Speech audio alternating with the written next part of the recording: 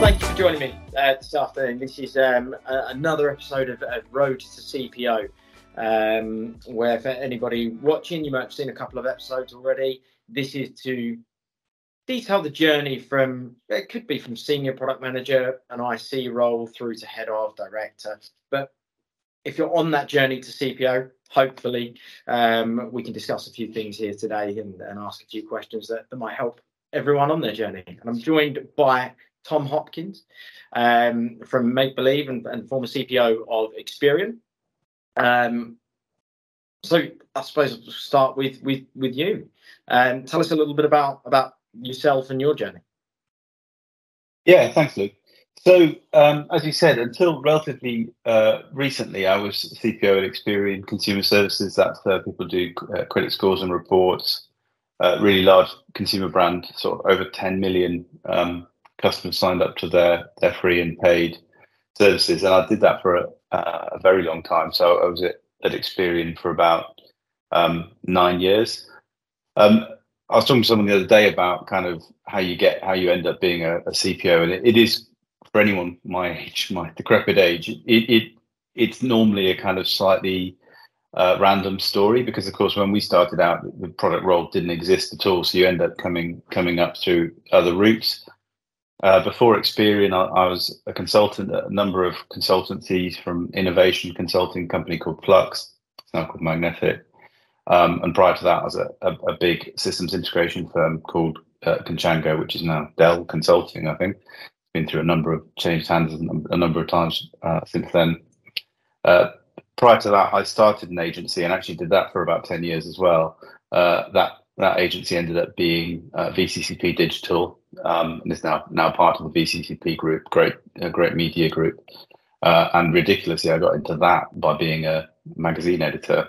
And one of our clients asked us if we could do their website for them, and then the pieces kind of fell into place. So I think really I've been very lucky, because you find out when you get there that the job I really like is product and is CPO. But as I said, wasn't there when I started, and I've kind of ended up getting there via a very odd route, like most of us have. Just recently, I left Experian and started a consultancy called Make Believe, and the idea behind that is using the tools and techniques that exist today. And I think some of the learnings that we've had over the last few years about product is trying to really get back to the basics of building products rapidly. We spend a lot of time thinking and doing PowerPoint. A lot of that time would be better spent actually building stuff, getting it in the market, and learning how customers respond. I've as I say, I've only been doing that a few months, but we've been lucky enough to get a wide variety of clients. So, at one end, I'm working with a company with about 5 employees, and we're going to, fingers crossed, launch our first trial of that product this month. We've really raced through that. And at the other end, I'm working with a financial services firm, a FTSE 250 financial services firm, who again is trying to do something really exciting. And I hope we get to do that without so much PowerPoint, and really try and sort of get through to where customers are using it as soon as possible, because everything else really is just talking, and it's best to get into action as quickly as possible. Yeah, wonderful. Sounds like you're doing some great things, and great variety of clients as well, from one end of the spectrum to the other. Fantastic. Yes, great fun, and it reminds you a lot of kind of what it's like to be hands-on. You might, in Experian, there were lots and lots and lots of people and lots and lots of developers and so on, but to actually be right there at the coalface again after a long time is really interesting. So that leads quite nicely into a question that is always at the front of my mind when talking to heads of or directors or even individual contributors at smaller companies who work a lot with the CEO or the board. What's the difference between the levels on the rise to CPO? I mean, you said your journey was a little unorthodox compared to the modern senior PM, head of, whatever it might be, and now you step back into more of a hands-on role, but you're still coming at it from a senior angle. So how would you define the differences between kind of head of, director of, CPO? How do people know when they're there? Well, I mean, I think it on one level, it's to do like seniority in firms, and this can be very frustrating. I recognise this can be very frustrating for people as they kind of work their way through it. is about your authority and your ability to get stuff done. And there's some kind of general skills that you'll tend to see in executives, which are obviously part of the CPO role, in terms of being able to think very broadly, in terms of being able to influence and so on. But in product in particular, the mindset you've got to get your head around if you're shifting out of a head of role into like a director role or a CPO role, is that you're moving beyond, and actually it can be quite useful to go back to the fundamentals of product and agile and so on, where we, in our first jobs or in one of our early jobs, we're working in a small team, like a 10-person team, and we're trying to get it all working and operating smoothly and trying to get it delivering customer value sort of as predictably as possible and as repeatably as possible. But in a 10-person team, that's about blockers, and it's about bringing the customer in. It's about holding off some of the business requirements and or business pressures and so on. The same is true, but in a CPO role, just on a much bigger scale. So you're thinking about a system, but it's a much more complicated system. So you're thinking about how multiple teams will interact with each other. You're thinking about how multiple roadmaps will come together and be fulfilled. And you're thinking about a huge amount of stakeholders. So you're moving from, I need to get X done to, the share price, understanding how the business is operating, what it needs to do in a startup, what it needs to do to get its next funding round, and so on. But in a way, you need to also be able to go all the way back to the start, which is the real fundamentals of product, which is, are we adding value for a customer? Are we servicing a customer need? Is the team I'm working with from a technology perspective actually able to progress? Are they wasting a lot of their time spinning their wheels and that sort of thing? And then kind of what's the very obvious kind of, business benefit of everything we do? And there's the painful bit really for younger, but people who are early on in their careers, is it's quite hard to know quite what it's like to take that broader view until you've had it. Of course, when you get to that CPO level, and you've got, I'm assuming someone like Experian, you would have had VPs report into you or directors report into you. How involved were you still with people at the PM and senior PM level? Were you still making sure that you were interactive with them and not on their case, but you had an idea firsthand what was going on with that team, or did you just leave it to the reporting line? Yeah, so I mean, Experian is a great firm for product and for, I don't know what you call it, HR, but in terms of organizational principles and so on, it's a really positive people first business, no doubt at all. And it's a relatively flat structure. I think you one of the things you sort of alluded to is a sort of trap that exists as you move up the ladder. So as you get into a management role, that you kind of, it's weird. Like you get these people, they might even have the trainers and the beard and the t-shirts and the rest of it, and they get, they're quite modern in their thinking. But then they get into a management role and they turn into their grandparents. Do you know what I mean? They become like kind of like micromanager, and they become someone who thinks that their job is supervising other people. And, I hope I never get to that situation in my life where I kind of feel that way. I think if you're a more senior product person, it's your job, as I said before, to try and optimize the performance of the system. And so what you're really hoping to do is to make sure that all of the product people who you're looking after really have the skills and the right approach and the right kind of energy to be really kind of strong product people themselves, not particularly how they will solve task A or task B or task C. Again, it's not new information, but managers who try and do that, who try and kind of review all the work of the people working for them, kind of belong in production line or something in a factory. I think, if you're in a knowledge workspace, you really are very much trying to bring people along. Why do you think people fall into that trap as they progress? Well, I think we can sometimes, when we're early on in our careers, we can see having staff or having people that report to you as a step along the way, as a kind of end in itself. So, I've lost count of the number of times I've heard in annual reviews, and not just at Experian, everywhere. I think it's a human nature thing. What's your ambition for the next year? And people will say, well, I want to manage people.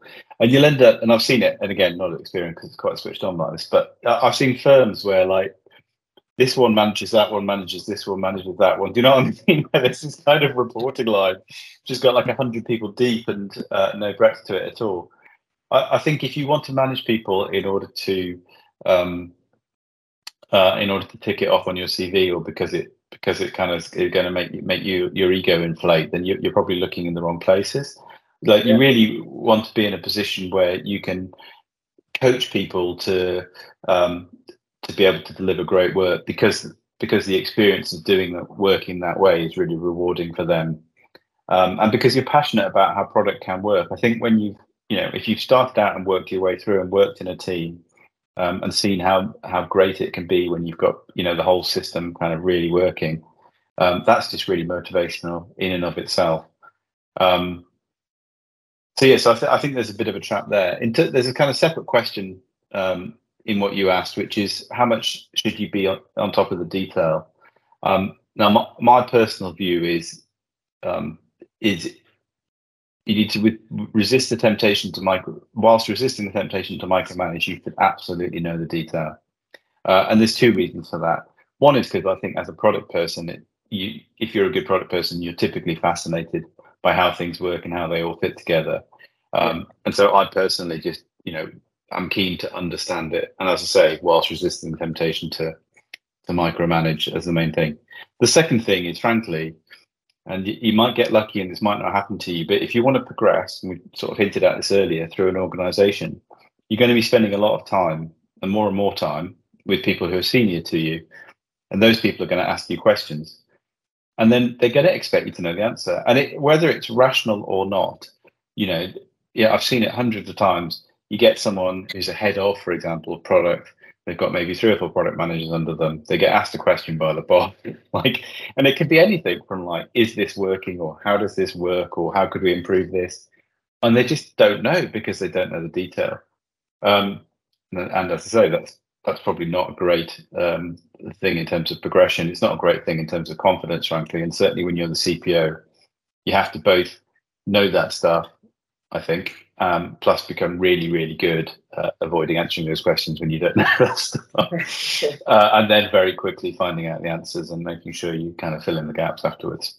Where do CPOs go for advice? I mean, this isn't just relevant to CPOs, it would be CEOs as well and COOs. But once you're at the top of the pile for your function, for your specialty, as you've just said, everyone will be asking you questions, expecting you to have all of the answers. And it's not always that simple. You could have all the detail in front of you, but the answer might not be really obvious. So who do you speak to without trying to lose face, so to speak?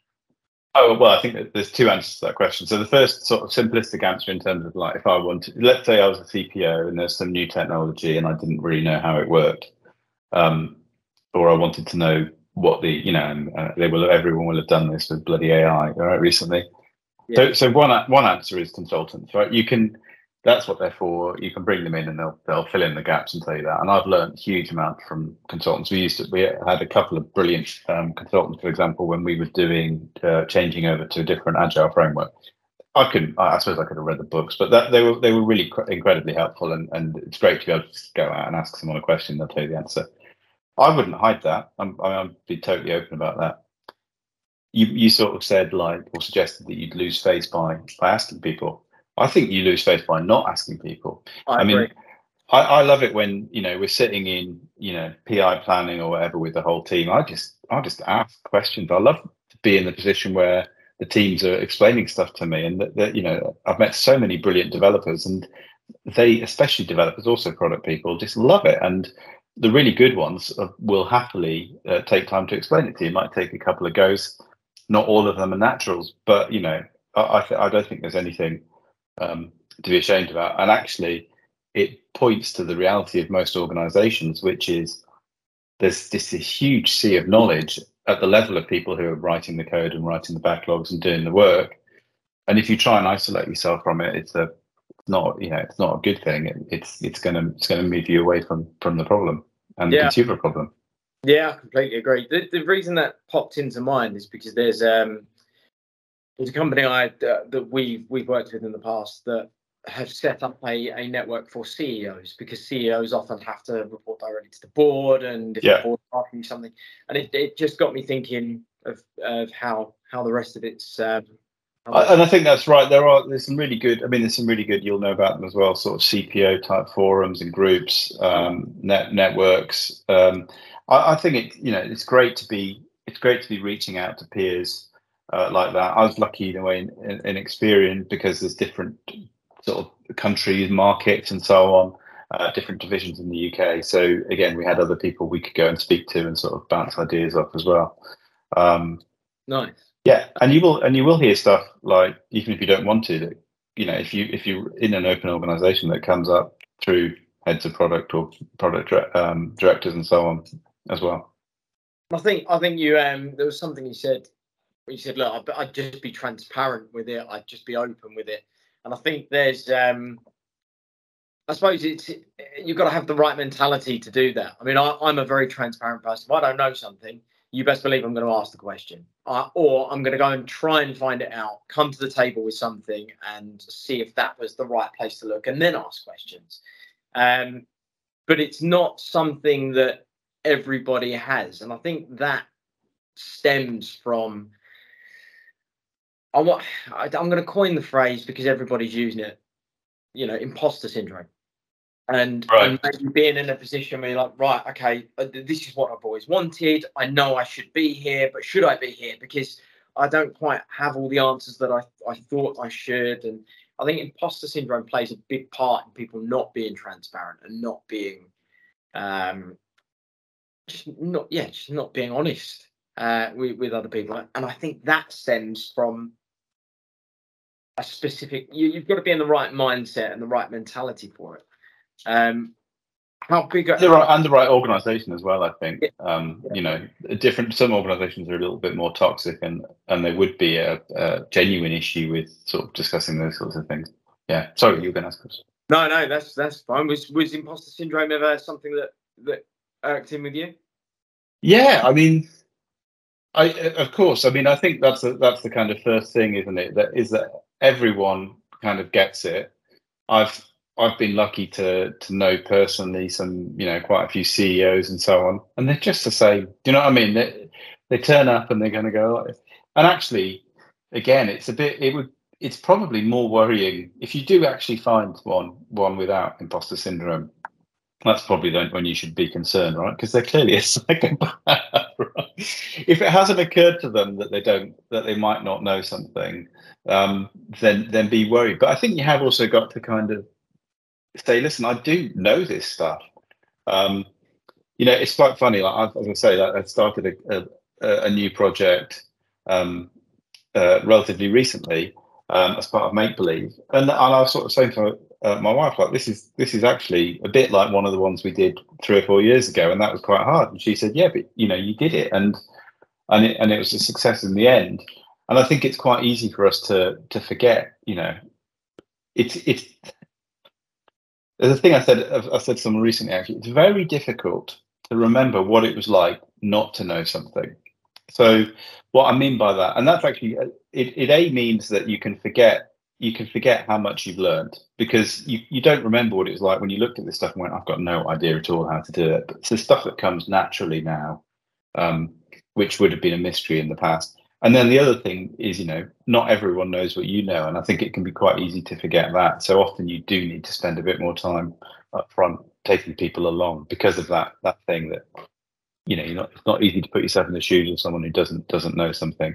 But no, I'm, like all people, I get imposter syndrome. I think it's really kind of standard. But I come back to just thinking about how many projects or things I've done which have been very similar to what I'm working on, and knowing that if you get a good group of people and get everyone motivated, you can achieve virtually anything. Yeah, it's a good point. Kind of taken a point that I don't know if you meant to explicitly make it or not, but it's just about bringing people through. And I think sometimes I mean, you're completely right. I mean, it's not just isolated to product. I mean, when we get trainees here and new people in here, and they ask me questions, and I'm not, more often than not, I've got the answer that I know they should be given, but it does get you thinking about the whys. Well, actually, hold on, why are we doing it that way? Or they might ask why.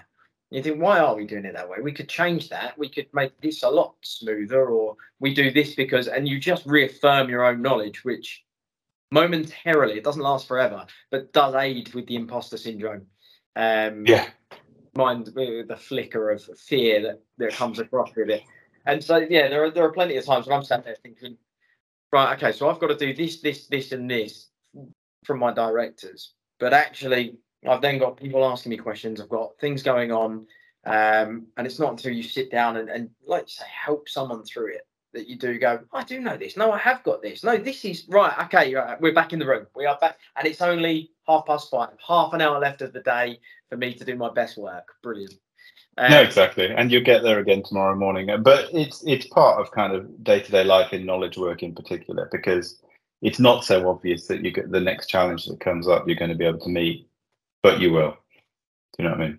Yeah, completely. And so that we've done imposter syndrome, and you mentioned another trap was micromanagement that people fall into. Where else? I mean, were there any traps that you, in hindsight, fell into on your journey, or that you saw any mistakes or any mistakes that people make that you think, well, actually, if I hadn't done that, I would have achieved more in that period that someone could learn from? Well, I mean, so in terms of career progression, that's one thing. In terms of product in general, it's been interesting looking at different organizations the last few months, thinking back to the places I've worked and places I'm working with now. The number one, it's kind of like so ridiculously simple that you'd think it doesn't need saying, but the number one problem that organizations have with product is prioritization. And like it's become such a sort of painful point to look at from the outside. It's the sort of thing that an 18-year-old, as you said, could spot. And certainly, I've worked in companies where the entire technology team has spotted it, and they spot it every day, and they tell you all the time. But the product people don't always manage to overcome it. And so, what I mean by that is, it's in any company. Let's say you've got 100 developers in the company. There's a real temptation to try and do too much stuff, and even if you don't have an ambitious roadmap, it happens anyway. It creeps in from every direction. It's like weeds. You'll get work just arrive onto the backlog from all these different directions. So compliance will do it. People trying to kind of build their careers will do it. But you also get this odd effect that I've seen where you'll set a team up to solve problem X, whatever the problem X is. So problem X is making a cup of tea. They'll make the cup of tea, and then at the end they'll devise a system to make a better cup of tea. Do you know what I mean? They'll end up creating their own backlog of work to do in that space. So let's say you've got a billing team. They're never gonna come up to you and say, "Oh, finish with billing." Do you know what I mean? They'll actually go away and generate a roadmap for billing, and it's probably all good stuff, but it's probably not also being prioritized against what the business is trying to do.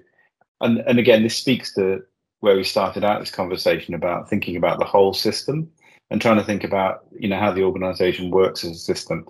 And I can't think of any one thing I would push more strongly as a CPO than the need to just be insanely ruthless with priority. And to do that requires all sorts of other skills, because it will make you kind of hyper unpopular if you don't do it right, and it will give the wrong impression to all sorts of people. But businesses which really focus on a few things are so much more successful, and they're so much more, I think, happy, because if you've ever been on the team working on priority 6, you'll realize that you're never going to get anywhere. So the whole experience of working on that team is pretty rubbish. And so people think that they're doing everyone a favor by having 7 priorities, but actually they're not. They're really creating a kind of unpleasant environment for everyone except for team 1 and team 2.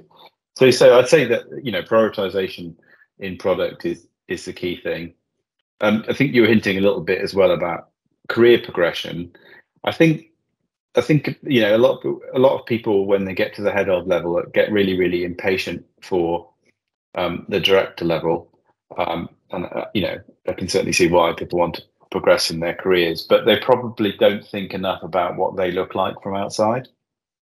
So you can just be a brilliant person with some of the skills in the job. Like, you can be brilliant at, God knows, backlogs and working with the teams, and you can be brilliant at doing annual appraisals and so on. But when someone is going to create a product director role and put you in it, or a CPO role and put you in it, they want someone who can, who they feel has got like a hyper passion and can define the strategy for the business. And they want someone who can take that passion and present it to stakeholders in a really, really compelling way. And they want someone who can step back from the day to day, as well as being good at the day to day. And that's quite different. You think then that, I mean, I've made the case previously that there will be heads of product or directors of products that they have that by title. They feel like they're a CPO because maybe they're at a smaller organization, or they're doing some of a traditional CPO remit. But it's not until I've made the case that it's not until they step into that CPO role that they go, oh, pennies dropped. Yeah, this is a completely different kettle of fish. Would it be also fair to say that I've overlooked that a little bit, and it's not really title, is it? It's more what you're doing then. As you could have a head of product title and in theory still be doing a CPO role if you're at a company of 60 or 100. Or do you think that my first assumption was correct? Well, I mean, there's, in every role, there's people who get, the company wants to avoid giving them a pay rise or whatever, so they give them a title bump. And then you see these poor sods, and they can never get a job anywhere else. And they can certainly never get promoted any further because they haven't really understood what it is to get to that next role. I've certainly interviewed people for product director roles, and found heads of product who are, kind of people who'd be quite happy at that level, kind of bumbling along. I think it's obviously, being the most senior product person in your organization doesn't make you a CPO. And maybe that's a really obvious thing to say, but until you've got to have the vision for the entire product, you've got to be able to represent it to the most kind of senior people. You've got to think about how the whole system works together. You've got to be a peer with like the CTO and the CMO. But yeah, it's a kind of different environment. I mean, as I say, I've been working with a startup. It's not quite so clear in that organization. I'm trying to think what it would be like if I was acting more like a head of product. I certainly challenge the founder and MD on all of the product decisions and so on. And I feel I've got complete control over that when I'm acting in that role. So I think it's painful and people hate hearing it, but you need to have a level of experience about how to do some of those difficult conversations. Which I think was that was my initial thought. It wasn't until I spoke to somebody last week who's got a head of title. They were a VP in their previous company. They're doing a lot of board level work, working with the board, and they are fully responsible for the strategy and the vision and like pushing back. Let's be honest, pushing back to the founder or the CEO, because that's what a product person is. Somebody that can, and this was quoted from a CPO I know, being a good head of product or director or CPO is about pissing people off and saying no, but doing it in a way that makes them respect you and still get stuff done, because you still drive the outcomes that are needed. So that's kind of where my thought process went with that. I think that is a good summary, because people don't want someone who just says yes to everyone, because then they're like, oh my god, I was only just saying it. They want someone who's going to challenge. But also, anyone who's worked in a proper big company will realize that what I just said, which is trying to do 5 things when you can only do 2, is just toxic. So they need someone else to be the guy going, no, or the lady going, no, we're not doing this, and this, and this for these good reasons, because we're going to do these things first. And that is tough, because in a lot of organizations, people define themselves. This is the wrong way around. People define themselves by their projects getting delivered. And actually, what needs to happen is obviously they need to go and work on a project that can be delivered. And again, this speaks to the whole system. How do you, as CPO, as part of the management team, arrange the company so that you're not doing it that way? We've all seen it. It's like Johnny's in charge of Initiative X, and Initiative X isn't making any progress, so Johnny's not making any progress. Well, that's not right, because if Initiative X is not being prioritized by senior management, the person running it, or he or she can't win. They can't make progress. It's not about them. No, brilliant insight. The how going off, just veering off ever so slightly, something that we discussed, or my director discussed on his Road to CIO podcast, was he did a whole episode on domain experience for a CIO.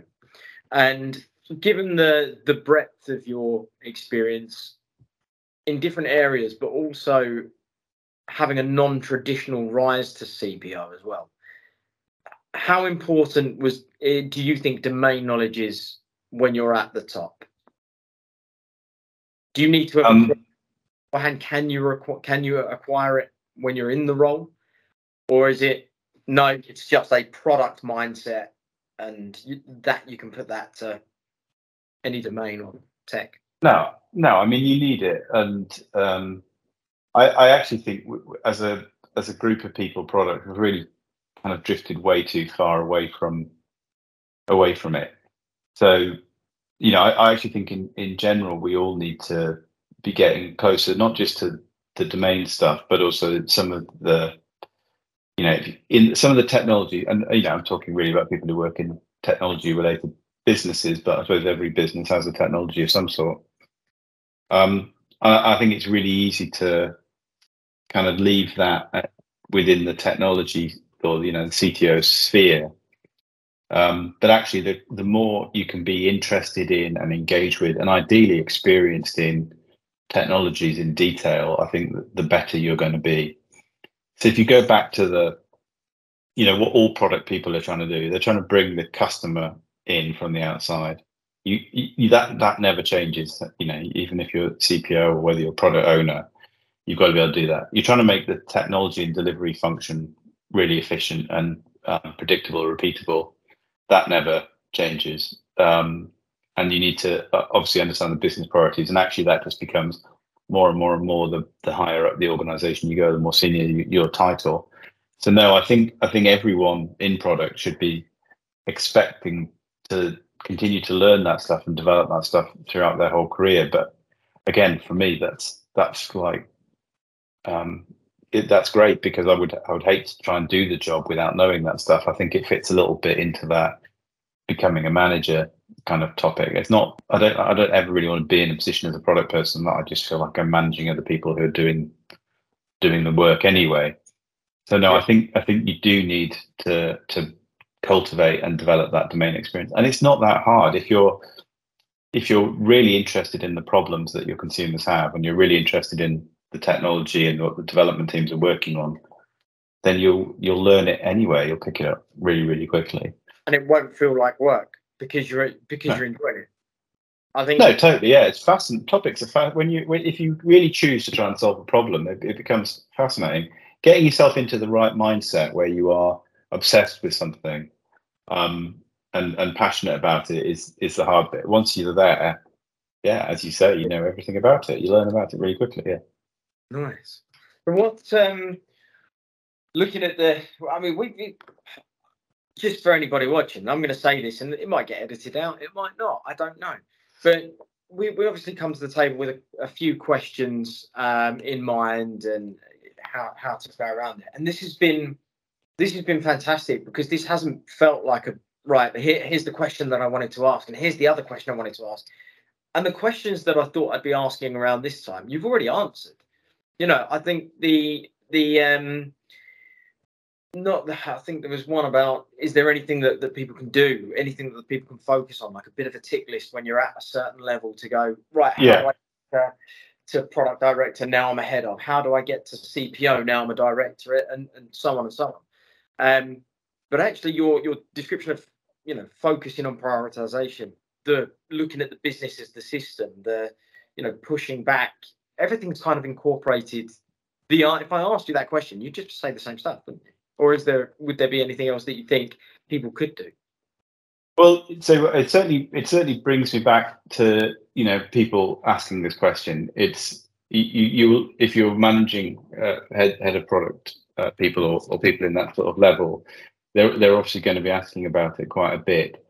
I think you've got to. It's really hard to do. I think you've got to try and figure out how you're perceived externally. What's your reputation in the business? Now, of course, sometimes the whole act of being ahead of will sort of slightly screw you up for progression, because you will have been like fighting your corner for God knows what, widget X that you were doing. You'll be the widget X one, the guy or girl who did widget X. You need people to think of you more broadly as someone who thinks about the whole system, but you need to have obviously done that in a really collaborative way along the way. I think if you can demonstrate that you always take a step back and look at things from a consumer's point of view, that will stand you in good stead. Frankly, the people who are going to be choosing whether to promote you or not are going to be thinking, can I work with this person? Will being in a group with this person, like a leadership team with this person, be like really energizing and positive, or is it going to be kind of really painful and so on? So some of the negative behaviors which you do see arising in kind of middle management in companies, like politicking or playing people off, or being negative about people, or frankly being negative about bosses and company direction. I'm not saying that everyone should be some kind of Handmaid's Tale kind of follower, but I think, have you sort of approached things in a really positive way? Have you always tried to kind of move yourself on? And there's an age-old adage, which kind of such a cliche, it's kind of almost not worth saying again, which is, dress for the job you want, not the job you've got. So start acting a bit like you would do if you were the CPO, but not without kind of just trying to undermine your boss or whatever, but just start some of those behaviors. Like, how would you be really positive? How would you try and look not at the individual circumstances or problem, but at the system that you're a part of? How would you change the system rather than just push something through and so on? And then also just look to see what are the skills. And this is a really tactical thing to say, right? But you'll often look at your management team and they'll be really good at this and this and this, but they won't be so good at this. Like they won't be, maybe they're really great at product roadmap, but they're not so good at, the business case or the business case fulfillment or the marketing strategy or whatever. Or is there a gap in like bridging two different bits of the organization, which you could do and then go off and do it? Really executives and organizations solve problems for the organization. So you need to have demonstrated how you can spot a problem in the organization and solve it, ideally without too much prompting.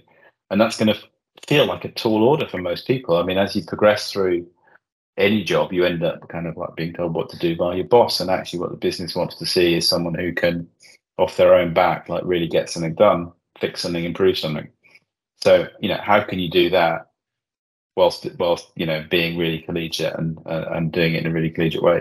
I don't envy people it, because it is a bit competitive with your peers, and at the same time you don't want to get tagged for being competitive with your peers. So it is a really careful balance. But there's not very many senior jobs, and there's a lot of people that want them. Yeah, definitely more so now, I think, than ever before. We're certainly seeing that in the market, and not even with people looking for new jobs, just where they are, hanging on for that kind of next step up when actually it may or may not be there as well. And often you do have to move to do it, and I think that because you maybe just because you're so well known, you could even be really well known for a good thing, but you could just be so well known for this thing that you're never going to be taken seriously for something broader. Yeah, very true. In your experience, have you ever seen it where somebody's so good at what they're doing that you don't want to, not you personally, but the company's not wanting to move them up or give them more opportunity because actually they don't want to have to replace them there. I've not seen that, but what I have seen, because I think firms would typically go through the mindset of, well, if I don't promote them, they will leave, so I have to promote them. But often that can be quite painful because, again, creating roles is typically difficult in large organizations. What I've definitely seen is person X is amazing in their current role. And so they think they should be amazing in the next roll up, but they don't actually have the behaviors for the next roll up. But no one ever wants to give them any bad news because they're so good at running X, right? Yeah. That you don't want to annoy them and have them leave, and so you end up with this kind of awkward dance where people don't say to them, "No, well, you're not going to ever get promoted because you don't have this behavior or that behavior." So I've certainly seen that happen in organisations where people are kind of stuck by being like really good at a limited thing. And that's just got to come down to communication, right? I mean, if you're going back to something you said at the very start, if you're transparent with someone, yeah, maybe I'm wrong. I don't own this business, so maybe my perception's a little sheltered, shall we say? But I think for the individual, what they need to do is to find someone who will tell them the truth. Now, that might well be their manager if their manager's really progressive, but you've got to bear in mind that for their manager, it's going to it's really hard to give people these sorts of hard truths, and so you'd have to be motivated to do it. Yeah. And a lot of managers just won't do it. I mean, I've seen people at all levels of different companies walk away from telling people hard realities about their performance. So I think for people who've been, let's say, trying to get to the next level for years and they're not getting there and they don't know why, they need to be able to find someone who'll tell them the truth. And that could easily be a colleague, a trusted colleague. It could be a coach from outside of the business. It's going to be harder for that person to find out why. They might be able to kind of guess a little bit. But yeah, it's a real toughie. You need to kind of get to the bottom of it. And it can be, as I say, it could be something that you're going to find it hard to get out of your line manager. Yeah. So it's worth trying to get someone external or someone outside of your direct group in your company, maybe, and say to them, listen, what is it? And this happens at all levels. I've seen this happen at kind of divisional CEO level. They can't work out why they're not making the next step, and they've had to go to external consultants to find that out. It does seem strange to me. Like I've always, and this is going completely off topic, but I've always been the kind of person to think I don't really mind if people don't like me. But yeah, I don't think it's about liking. But as long as they respect what I'm saying to a degree, and I'm not saying they have to respect me, but I will be honest. I'm not ruthless with my honesty, but I'll always be as honest as I possibly can. If somebody doesn't like it, I don't mind that, because whether they realise it now or 6 months' time, they'll respect the fact one day, hopefully, that I've been able to be that transparent with them. It's tricky though, isn't it? Because sometimes it's a soft skill or it's a certain attitudinal thing, and sometimes, again, sometimes even when you tell someone the thing, like even if you, like, let's say I'm the person's boss and they say to me, "Why am I not getting promoted?" And I'll be like, "Oh, well, it's because of these 3 reasons." If you haven't got, I mean, this is kind of back to the same point about experience. If you're not experienced, you might not really understand what it means to be a certain way. Do you know what I mean? Yeah. Like, I mean, again, this is sort of this word overused, but you sort of say this person doesn't think strategically. How am I going to get that person to think strategically? Is it true that everyone can do that? That everyone has that skill? How will they know that they've got there? And I've been in situations with people who are desperate to be promoted, and actually, relatively recently, with one who did eventually get promoted. And the only way to get them there was tell them these things that they found it really, really hard to hear, and more importantly, that they found it really, really hard to change. And incredible credit to people when they can change things, and I've seen it happen. But I think it's probably the exception. I mean, again, we're talking about some quite subtle things about behaviours and attitudes. perception of the person, how they come across. They can be really quite difficult things to move, and they require the employee to like really dig in. And as I say, I'm always impressed when people do, but I'm not exactly surprised when they can't. No, it's definitely not a quick fix. It takes an awful lot of self-awareness and hard work to just make the subtlest of changes. But if you do then get into the routine of doing it for long enough, and I suppose this goes back to the mindset of if you're ahead of and you start adopting some VP level kind of responsibilities and you're making yourself aware, you start doing it like a small amount, piece by piece. The compound effect of just adding something new in, working on it, and having that consistency with it pays dividends in the long. And it's hard because it's not something you can go on a 2-day course for. And again, so you can progress from product owner to certified product owner to senior product owner to product manager to head of product. And you go, great, okay, what's next? And unfortunately, the next step isn't the same as all the previous steps of just like being alive and doing stuff and going on courses. It's about like kind of like more seismic shift in attitude and approach and so on. And I think that is why people find it hard. And of course, there's the fact that just it is, there's fewer jobs at that level, and so the competition is harder. It's fiercer, much fiercer. Yeah. And final piece of final piece of advice. I'm sure anybody watching that's at a head of level, or even if they're at a senior PM level, scrap that. We'll edit that out. Somebody that's new to a CPO role is taking the first steps into. Maybe they've been doing it a month. Maybe it's their first day. What do you think? And I don't like to coin the old 30, 60, 90-day approach, but what do you think their inbox and to-do list should look like coming into a CPO role that you think could help them further down the line? Is there something they need to come in and go, right, now I'm in this seat, I've got to do this and this and this? Yeah. No, totally. And so, I mean, I assume what you're talking about is like you turn up at a new firm as CPO, because I think actually one of the hardest things can be progressing to being CPO in the firm you're already in. But one would assume that if you progress, well, I'm making the assumption based on what we've discussed already. If you progress CPO in the same company, you've already demonstrated some kind of aptitude to. Oh, totally. But I think if you do progress to CPO in the company you're already in, then you've actually got to like really be quite decisive in the first 6 months about what you stand for rather than what your predecessor stood for. It's actually quite hard to make your mark because obviously you've spent a long time working under someone else and kind of nodding along with their thing. And, you want to have your own way of doing things, which is distinctively yours. I think if you're starting in a new company, that's easier in a way and cleaner. And again, you need to make sure that you will have authority from the fact you've been appointed and you're new, and you've got an opportunity for a relatively limited period to actually set things up correctly. And if you let things drift, you'll regret it. So you need to look at your team, how they're working. You need to look at the systems, and you need to look at the key partnerships that you have. And that's probably with technology, but could also be with marketing. Could well be with finance. It's very often a kind of strong link between product and finance.